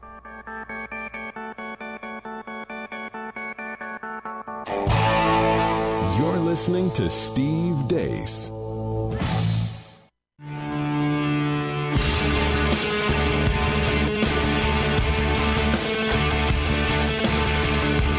You are now about to witness the strength of knowledge. This is Steve Deace. Raising a banner of bold colors, no pale pastels. People should not be afraid of their governments. Governments should be afraid of their people. Our rights are inherent and essential, derived from our Maker. That is liberty. And liberty will reign in America. This is Steve Deace. And we're back with Hour 3 here tonight at the Steve Deace Show, powered by Conservative Review on the Salem Radio Network. Thanks for tuning in. Don't forget, we love to know what you think about what we think. Steve at stevedeace.com is the email address. That's DEACE. Like us on Facebook and follow us on Twitter at Steve Deace Show. Coming up here at the bottom of the hour, the one and only Joni Eareckson Tada is going to join us, talking about how do we find meaning in suffering. And she has been an inspirational figure since she was rendered a quadriplegic after an accident when she was 17. And she has spoken to millions of people all over the world ever since about how her faith has sustained her during that ordeal. So we are honored to have her join us later on here tonight. But first, it's time for 3 questions. We all have questions. Who am I? Why am I here? Where am I going? Who am I? A search and a question of identity. Why am I here? A question of meaning and purpose. Where am I going? Question of destiny. some better than others. What sort of morality or proto-morality would you expect to find in a chimpanzee troop? Injecting some levity into the demise of Western civilization. It's 3 Questions on the Steve Deace Show. It is 3 Questions when our producer Aaron gets to remind us that it ain't no fun when the rabbit's got the gun. He gets to ask us any 3 questions about any 3 things. There is nothing off limits. He can ask us anything he wants. But there is one rule. He has to answer the same questions, too. Thank you, Steve. So someday, when they make a movie about all of our lives, about the story of all of our lives, and you could choose which currently alive actor would you want to portray you and why? Oh, boy. Do you go for somebody you think looks like you, or do you go for somebody of critical acclaim? Personally, I go for the latter. Somebody of critical acclaim? Mm-hmm. Todd, I'm going to let you go first. I want to think about this for a minute. Well, it's got to be somewhere in the ballpark. I mean, Steve's not going to be portrayed by like Michael J. Fox or something. Let's see, me. Although I was an Alex P. Keaton slabby back in the day. Well, yeah, he's certainly a spirit animal of sorts. But who would I like to play me? Well, in looks-wise, I've been told before that I am a poor man's Matthew McConaughey, and very poor, but something about the jawline and that. And plus, I think he's cool. He's a dude. He is a dude. So I dig him. 2 words: Daniel Radcliffe. Not really. No. Well played. That's a lock. Mic drop. That is a mic drop. I was actually going to go with McConaughey myself, Todd. Whoa. Because he's for the reason that he's like I would say like Brad Pitt or Tom Cruise or what's the other guy that kind of looks like Brad Pitt? I can't remember. But those guys, they strike me as great actors, but they're kind of, I don't know, they kind of strike me as pretty boys too a little bit. And McConaughey does not. So that's basically the reason why. How about Robert Downey Jr.? There you go. Yeah. Think he could play me or not? Yes, he could. You think so? I don't think it would be easy for an actor to do a really convincing radio presence. Mm-hmm. That's kind of counterintuitive. Maybe they think but I don't think it would be as easy as some might think, which is why I think it's dead on. I think the behind the mic charisma. I mean, just his. Can you imagine how different Iron Man? I can't think of a single person that could pull off Iron Man like he has. Mm-hmm. I mean, Tony Stark, the dialogue. I mean, just little things like he walks in. I just saw the movie a little while ago. He walks into the first ship in the first Avengers movie. That man's playing Galaga. Didn't think we'd notice. I mean, he's a genius with nothing like that. Mm-hmm. I'll give you a name because he's on my mind lately because of what we announced at the top of the show. Because we've already been discussing. Just I don't want to throw like a bunch of names out there because they may be out of our league. I don't know, I'm out of my element. I'm not the expert in this field. But I will tell you one of the names I shared to play Lord Nefarious, Rufus Soul. Yep. Because the dude made a Nazi empathetic and likable in Man in the High Castle. That is hard to do. In fact, I think I told you guys when I watched the show, he was really the only character I think that was empathetic, and a lot of it was his performance. So I got to think if he can make a Nazi empathetic, he could make me likable, don't you think? I think so. He's played some good evil dudes, but he was also great. He was in Amazing Grace, and he was outstanding. Yes, he was a good guy. Are you still watching that show, by the way? Can I ask the second season? Second season starts in like 2 weeks, right? December 16th? I thought it started already. No, I think the second season starts the 16th, I believe. But yeah, we will watch for sure. But he is on my Lord Nefarious wish list. Very good. Could you see him playing Lord Nefarious? Oh, instantly. I think he would crush it. Yeah. But there's a lot of people out there that we have already discussed about who would play that role. Go ahead, Aaron. All right, question 2. Should Penn State have been included in the college football playoff? I'll say this. If Penn State had one loss, instead of playing Pitt, their in-state rival that they hadn't played on the road, I think since, 1994 or something, okay? Instead of playing them in a true road game, their in-state rival, if they had played Kent State that weekend instead and won 50-3, as Big Ten as champion of the number one league in America with 4 of the top 8 teams in the final poll and 1 loss, would they be in the playoff right now instead of Washington? The answer is yes. We all know the answer is yes. It's not even a debatable point. The answer is yes. It's not even a debatable point. So while I'm fine with Washington being in there because Penn State has 2 losses, and because my eyes, as someone that's watched a lot of football, doesn't think they're that good. Okay? And I keep going back to the game we played against him. It was 49-10. Guys, we called off the dogs, which Jimmy doesn't normally do. But since it was a Big Ten game, we were merciful. Well, Steve, their linebackers were hurt. Okay. That might be why we got 49. Linebackers block on the other side of the ball. That doesn't tell me why you all got only 10. Okay? I mean, you just put up 31 on Wisconsin's defense that everybody thinks is all flipping world. Or 38, wasn't it? Because I didn't watch the game. I'm so disgusted by the Big Ten I didn't watch a second of the championship. What was the final score, Todd? What did Penn State end up scoring? We lost by 7. I think it was 30. You think it was 30, 31? Okay.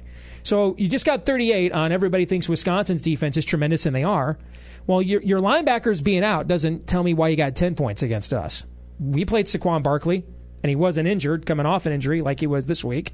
We played Trace McSorley. We played all the same guys on offense that you guys just had that put up 38 on Wisconsin. So I keep going back to that game.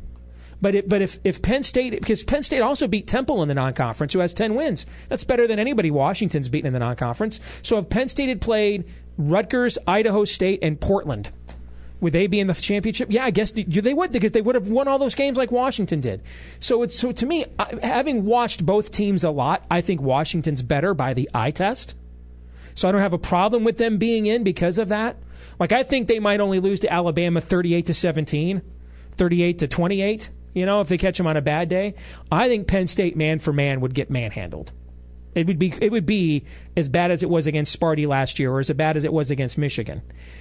But even though my eyes tell me Washington's better, by resume, Penn State's more deserving. They won a better league. They played a much tougher non-conference, and so the message for is then if you're going to win a really good league, then just play a bunch of crap in the non-conference. Don't play anybody. And I hear them complaining. Well, Wisconsin backed out of playing Washington, so Washington gets credit for Wisconsin backing out. But Wisconsin gets no credit for that they also play. So you expect Wisconsin to play LSU and Washington in the same non-conference and still play 9 Big Ten games? That's probably why Wisconsin backed out. That's a bridge to nowhere. Nobody in America would play 2 non-conference games like that. Oklahoma tried it this year. They played Houston and Ohio State, and look where they're at. They boat raced everybody else in the Big 12, and they're not even in the playoff conversation because of the non-conference they played. So even though my eyes tell me Washington's is more deserving, Todd, I am concerned about the message that was sent in saying to Penn State, because you chose to play real teams in the non-conference and lost one of them on the road by 3 points, a Pitt team, by the way, that won at Clemson as well. Okay, that's Clemson's only loss. You're out, and because Washington played Portland and the weekend you played Pitt, they get to go in. I'm worried about the statement that makes. There needs to be, at a bare minimum, with all the analytics we do, there needs to be some bowl-eligible average non-conference score that everybody who wants to play in the championship has to meet. If you don't want to be selected or have a chance, don't meet the score. That's because what you're describing is they need an RPI like what they have in college basketball. Some framework by which we know how strong of a schedule you played. And that doesn't mean we go verbatim by it, but at least it gives us a blueprint of, well, you won 23 games this year in basketball, but your non-conference schedule was 240th in the nation. So, I agree with you completely. But beyond that, Penn State deserved the death penalty. I don't disagree with that. I've got a lot of support for this and a lot of detractors on social media, but that program absolutely should have got the death penalty, which makes everything else we talked about a moot point. I agree with Todd as well, and I would say that one of the points about the playoff is that it was supposed to encourage more competition in the the non-conference season. So I'm with both of you. You're listening to Steve Deace.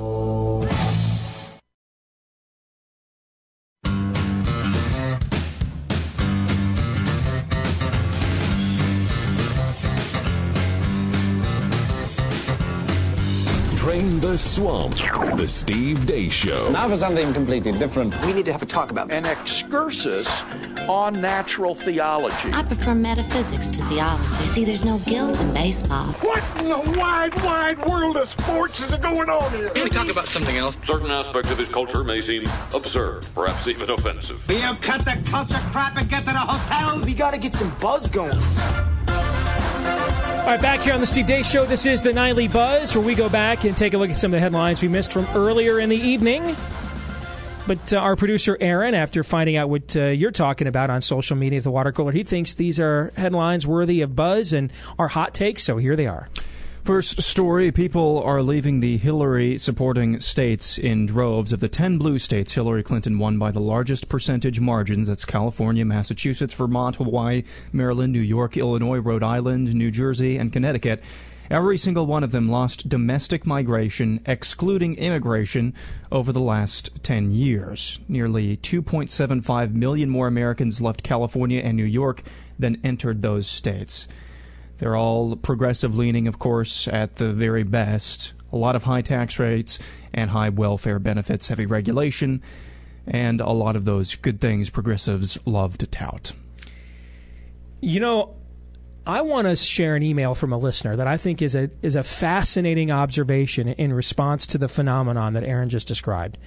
Mike in South Carolina sent me this note over the weekend. He said, "You ever notice that all of the Republican states with the highest rates of economic growth, low taxes, etc., are the ones in danger of Democratic takeovers?" And he mentions North Carolina, Georgia, Texas, Florida, Arizona. He says all of this economic development brings in companies which, as we have seen, are far left culturally.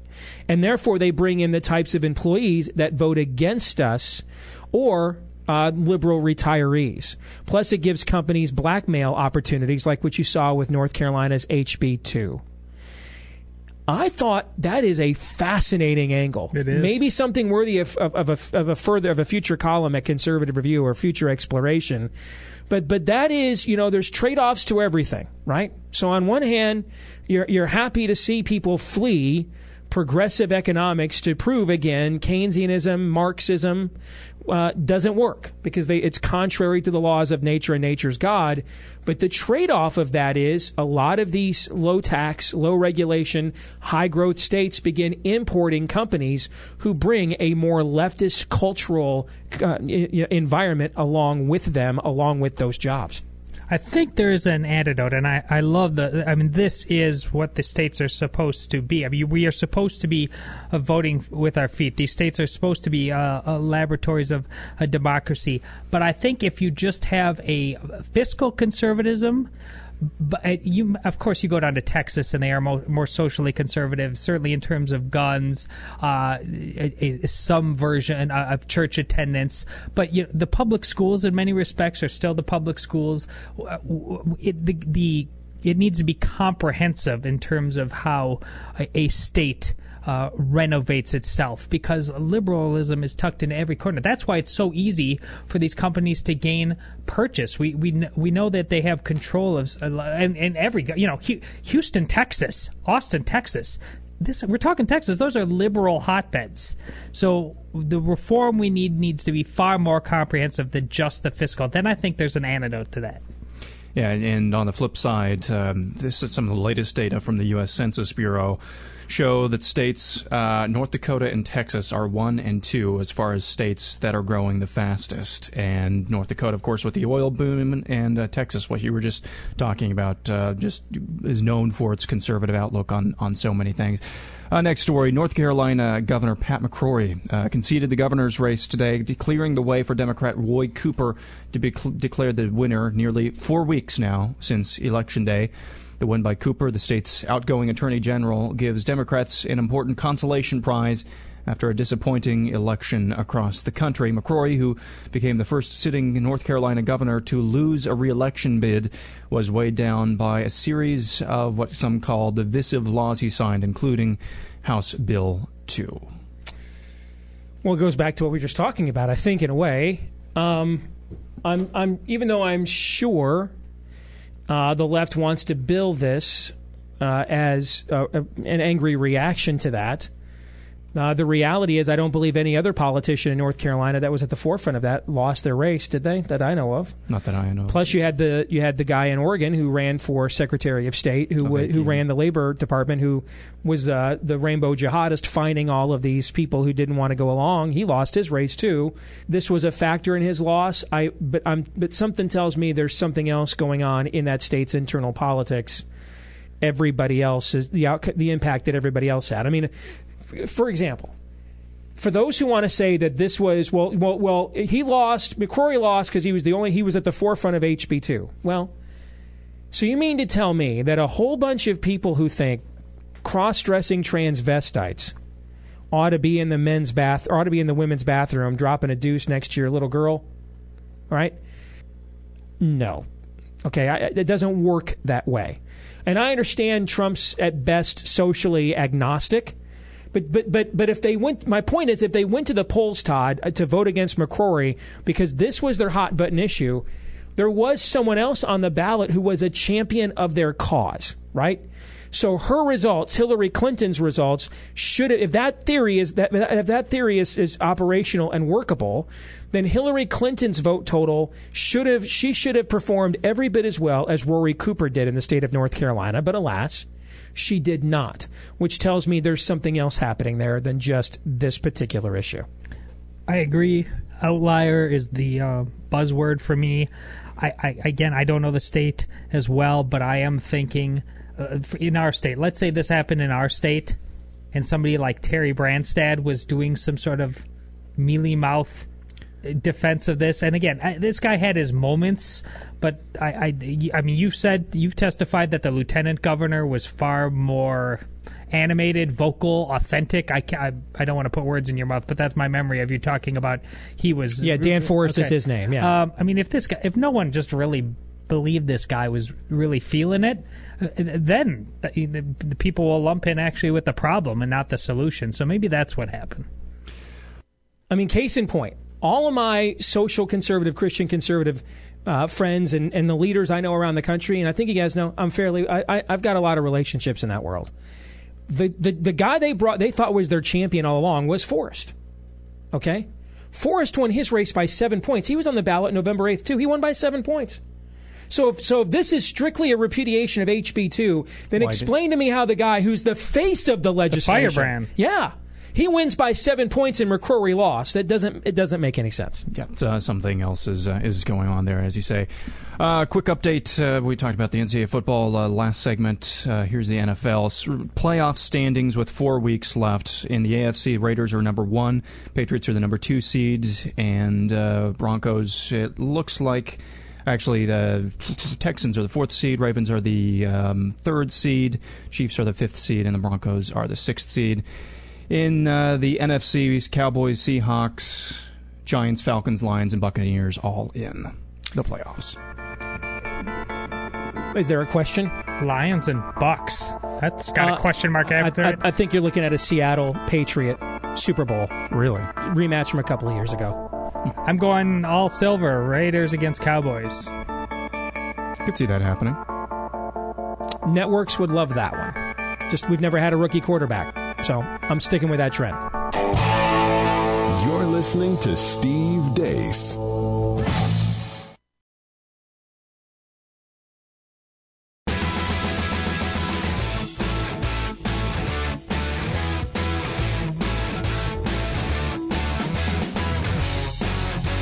Rules for Patriots, the Steve Deace Show. Back here on the Steve Deace Show, powered by Conservative Review on the Salem Radio Network, as some of you know, because I've been a proud papa bragging on the air. My oldest daughter, Anna, ended up beating out 60 other talented youngsters for one of the starring roles in our local Playhouse's production of Willy Wonka. And their performances debuted over the weekend, and during one of the Sunday matinees, her knee just gave out. And so we had to rush her to a specialist, and of course, she's thinking of all the times for an injury to happen. I've worked so many months for this, and did I blow out my knee? Did I tear something? Am I going to need surgery? Am I going to be out for the rest of the performance schedule? And Thankfully, it's just a hyperextension, something that we don't think a few days of rest and ice, according to the specialist we took her to, Dr. Carlson. We don't think that it will require more than that. But, I mean, she was in tears because this was, she's not even 16 yet, and her mom and I have done as much as we possibly could to both introduce her to what the real world is like, but also to protect her from it until the time comes that she has to face it as an adult. This was the first thing in her life where she faced some real adversity, something she had worked hard for, and something went wrong that had nothing to do with anything she had done wrong or something that somebody had done wrong to her. But, we were talking about it today at lunch, and I just mentioned, honey, we live in a fallen world. Sometimes bad things happen to people that don't deserve for bad ththings to happen to them. And yes, in the grand scheme of things, this is not a life and death tragedy or a natural disaster that people may face, and it's not a permanent condition. But it's really the first time she's had to learn that you can develop character through suffering, even in this case, which may seem like a minor thing to, a lot of you, but to a 15-year-old girl, and this is what she's been working for months now, this was a major situation. And I bring this up because if there's one topic that our final guest here tonight knows a thing or two about, it is the topic of suffering, something that a lot of Americans seek to avoid at all costs because we're humans, and a lot of humans seek to avoid it at all costs. And Joni Eareckson Tada joins us to talk about the Beyond Suffering Bible. And I want you to know, Joni, it is a pleasure and an honor, really, to have you with us tonight on the Steve Day Show. Thank you for being with us. Oh, absolutely. And, Steve, I would just love to send your daughter a copy of the Joni book. Maybe you could email me her name and address. I'd love to jot her a note of encouragement. We will definitely I'll have my producer, Aaron, I'll have my people get with your people, and we would be honored to make that happen. And I know, what I'm telling is a trite suburban story compared to what you faced at an age very similar to my own daughter's. But in her life, this is the first time that something she's worked hard for, it's been threatened to be taken away from her, not because of anything she's done wrong or some act of injustice, but because we live in a fallen world. And these are things that I think a lot of people, we struggle to find justice in these situations, Joni. Oh, absolutely. And, her story, your daughter's story, is really my story. It's so many people's story. I was 17 years old. I was heading off to college. And just 2 weeks before I was ready to start my first semester, I took a dive in the Chesapeake Bay into what ended up being very shallow water. I broke my neck. I became a quadriplegic. And like your daughter, it's like, oh, my goodness, my life has been altered, has been changed. And it was at first very discouraging, very depressing, and actually very despairing. But thank the Lord there were Christian friends who had good counsel, kind of like the counsel you gave your daughter, and that made all the difference. What is it about us that we seek to find ways around suffering rather than ways through it? Well, we live in America. We live in a place where everything is all about our comfort and our ease and our convenience. We hate suffering. We drug it. We try to escape it, avoid it. We divorce it. We institutionalize it. We try to surgically exorcise it. We want to do everything but actually live with it.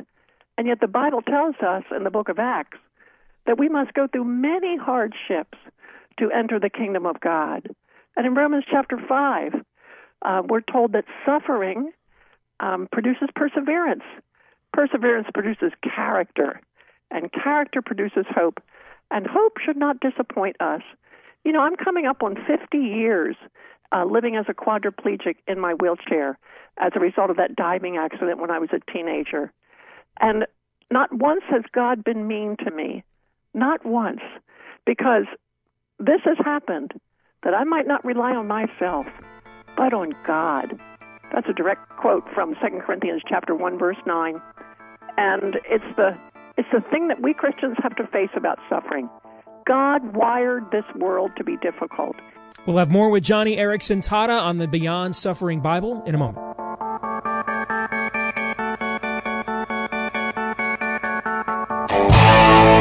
You're listening to Steve Deace.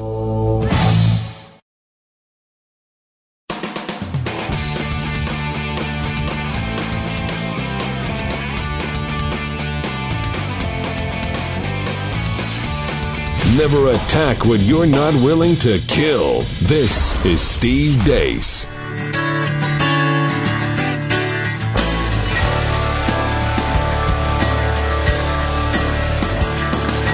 Joy to the world, the Lord is come.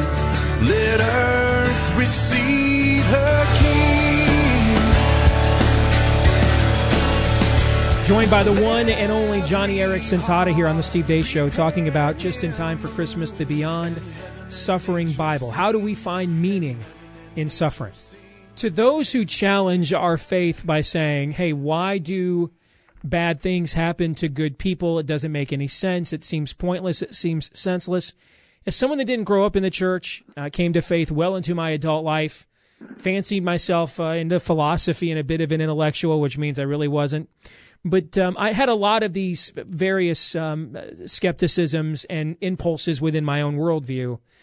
And one of the final things that got me to cross this line of faith beyond just mere repentance or wanting to be forgiven for the things I had done wrong, but where I really began to embrace this as a way of life, is when I intellectually considered the proposition, Johnny, I have it backwards, that the reality is, if the gospel story is not true, then the world is senseless. Then it is pointless. The only worldview, and I've practically studied them all, and the only one that really truly answers why we are the way we are, why the world is the way it is, and what can be done about it, is the biblical one. Absolutely. And I could sum up my biblical worldview on suffering with these simple words. God permits what he hates to accomplish that which he loves. He hates spinal cord injury. He hates autism and Alzheimer's. He hates multiple sclerosis and arthritis. But he permits these things to accomplish something that he loves, and that is shaping Christ in us, the hope of glory. I mean, look at the cross real quickly, Steve.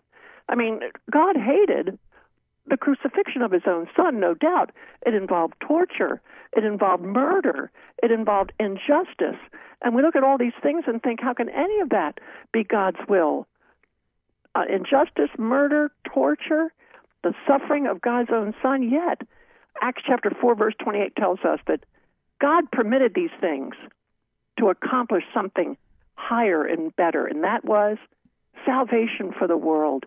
God permitted the crucifixion of his own son because he loved something better, and that was our salvation. And in the same way, God permitted this accident. I know he didn't like it. He sure hates spinal cord injury and all kinds of diseases and disabilities, but he allows them, he permits them, so that we might be changed, we might be transformed. And not only did the world's worst murder back at the cross become the world's only salvation, but this wheelchair is the prison that has set me free. So people may ask, why do we need a Bible with notes and articles targeting suffering? And here's some numbers that I think it probably point out the target audience to this. 1 in 6 Americans dealing with chronic health conditions. 10 million people a year experience some form of serious mental illness. 1 out of 5 people in the United States live with some form of physical disability. 82 million plus Americans suffer from disability or chronic illness. Roughly 65 million Americans are providing care for someone with disability or chronic illness. That's a lot of people that need to make sense of suffering, Johnny. Oh, absolutely. And most of those people, Steve, like me, like when I was first injured, they know that the Bible probably contains answers to their plight. They just have no idea where to look. And there's hardly a cul-de-sac in America that doesn't have somebody impacted by disability, from cancer patients to stroke survivors to the elderly to parents who've had a child diagnosed with a disability. No matter what the heartbreak, the reason that Joni and Friends partnered with Tyndale Publishing to put together this special edition of God's Word called the Beyond Suffering Bible is that we wanted to make it accessible for people who have these tough medical conditions, people who deal with chronic pain. We wanted to have a Bible where they could open it and know that they could run right to the passages that would give them hope, encouragement, that would bolster their spirits and strengthen their faith, This Bible contains articles about chronic pain, about caregiving. It contains articles about accidental pain management addiction, pain med addiction. And it contains all kinds of other resources that would be so helpful for those parents of special needs children who are struggling with the school system and sibling rivalry. This is a Bible that speaks directly to those people, and I'm very excited about it. Final question. You referenced this earlier, but of course this is the Advent season. This is the Christmas season, and this is when we commemorate the birth of God's Son, who came here to be our suffering servant, who came here to suffer on our behalf. And there is meaning here in that suffering. I mean, and you look at what he had to endure for us at the cross, and what he had to endure for us with the unspeakable torture that you just spoke about. And that is a reminder. There's a lot more to this story than just a babe born in a manger, isn't there? Oh yes, from the very onset of his life, Christ identifies with our weakness. Christ identifies with our suffering. And so the point is, Steve, how dare I cling to the sins that nailed my Savior to the cross? In my weakness, I might be tempted to complain about my quadriplegia, but I don't dare complain. I don't dare foster anxieties or doubts against God. I don't dare defame his good character. When I think of all that he endured on my behalf, from the moment that he was born in the cradle and then suffered on the cross, I have a Savior who's with me. He is God with me. He's Emmanuel. He gets it. He resonates with the need to find hope in suffering. So knowing Jesus is ecstasy beyond compare, and it really is worth anything to be his friend. The Beyond Suffering Bible, it is available at bookstores across the country. Joni Eareckson Tada, it has been an honor having you with us here tonight. Merry Christmas to you. God bless, and I hope a lot of people grab this Bible. Okay, blessings on you, Steve. All right, take care.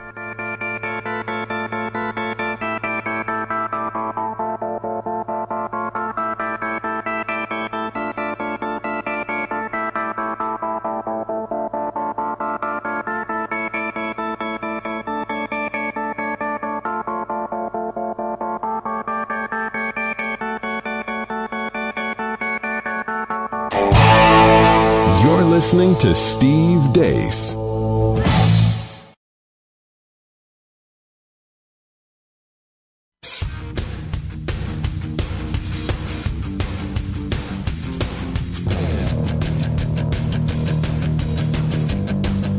Hoisting them by their own petards. The Steve Deace Show. Sleigh bells ring. Are you listening? In the lane, snow is glistening. All right, back to wrap it up here tonight on the Steve Deace Show, powered by Conservative Review. This is when we find out what we learned here this evening. So, gentlemen, what have we learned? Todd, you may begin. Well, my goodness. I thought I was going to get into this show to have a lot of fun for a lot of different reasons. But the world that just I'm going to be hovering around by extension of knowing you in the next year, pretty cool. I mean, I remember, I don't know if you recall, when we talked about this and I said something, when I read this book like 4 times to help you edit it, and I said, I feel like I have the script of Star Wars in my hands. And I thought that was a little overboard, yes. So... my point being, I called it. Genius. Nice. What I learned tonight, I'm going to posit something very controversial here. I learned tonight that 2016 is officially no longer the year where things can only get worse. Because I think it's more apt to say that it's the year that everybody got everything wrong. We got Donald Trump. We thought he wasn't even going to be the nominee. Everybody got Brexit wrong. Everybody got the election wrong. And then it seems like, based on the reaction on social media, nobody guessed what was coming this evening correctly. So I think this is a pretty positive development. I think that puts the brake on the everything can get worse in 2016 mantra.